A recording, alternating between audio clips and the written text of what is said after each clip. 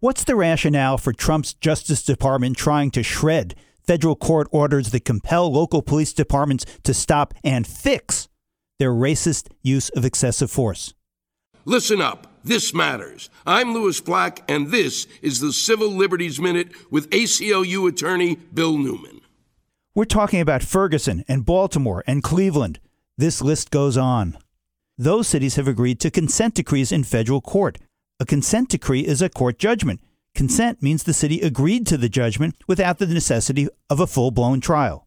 A consent decree like this can only apply to cities where there has been a department-wide practice of unconstitutional policing. But Jeff Sessions is now working hard to have the federal courts undo these consent decrees.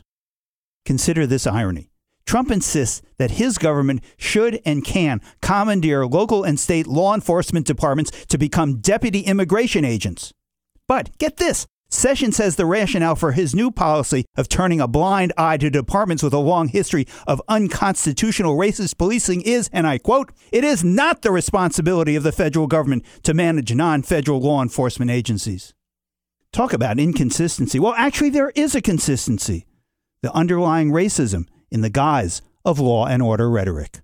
The Civil Liberties Minute is made possible by the American Civil Liberties Union because freedom can't defend itself.